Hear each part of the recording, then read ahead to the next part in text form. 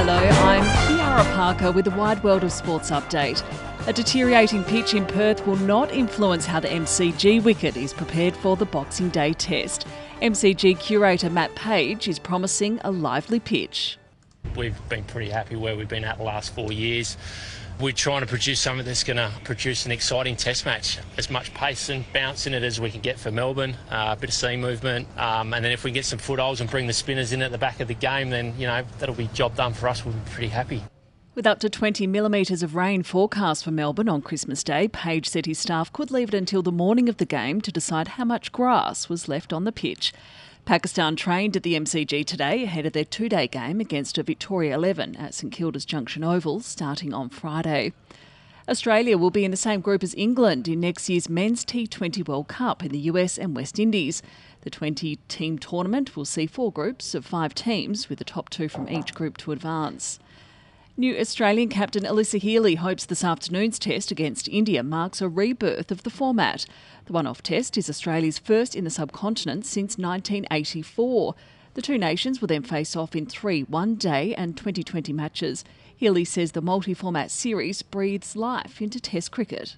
I'd love to see more played. I think the reality of that is it won't happen, but at the same time I think if more and more nations around the world are interested in playing the multi-format series, I think it's a great way to get Test cricket back relevant in our game. The Matildas' Olympic qualifier against Uzbekistan at Melbourne's Marvel Stadium in February is already sold out, marking Australia's 12th consecutive sellout on home soil. Goalkeeper Mackenzie Arnold is confident she'll be back fit for the match. Arnold missed Australia's final match of the year against Canada due to injury. She says she's excited to get back on the field after what's been an incredible 2023. The recognition that has started now is just, I still can't believe. I still get so shocked when someone recognises me without my jersey on. Collingwood Premiership player Tom Mitchell says the Magpies are hungry to go back-to-back.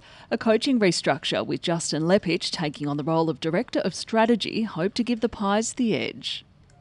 We win each final by about a goal or less, so clearly the competition is super tight. Every game was really close, and that's evidence of that. So I think it's an all-round improvement. Obviously, the list changes from year to year, and in terms of our game plan, we've got Leopard this year in charge of our strategy, and he'll have some new ideas, I'm sure. The St George Illawarra Dragons have missed out on another of their targets, with England star Jack Wellesby opting to sign a contract extension with St Helens in the UK. Sydney to Hobart organisers say the field for this year's Blue Water Classic is wide open, with the weather forecast more uncertain than usual. Liverpool has set up an English League Cup semi-final against Fulham after thrashing West Ham 5-1. In the A-League tonight, Brisbane Roar hosts the Central Coast Mariners. I'm Kiara Parker. That's the latest in sport from the 9 News team.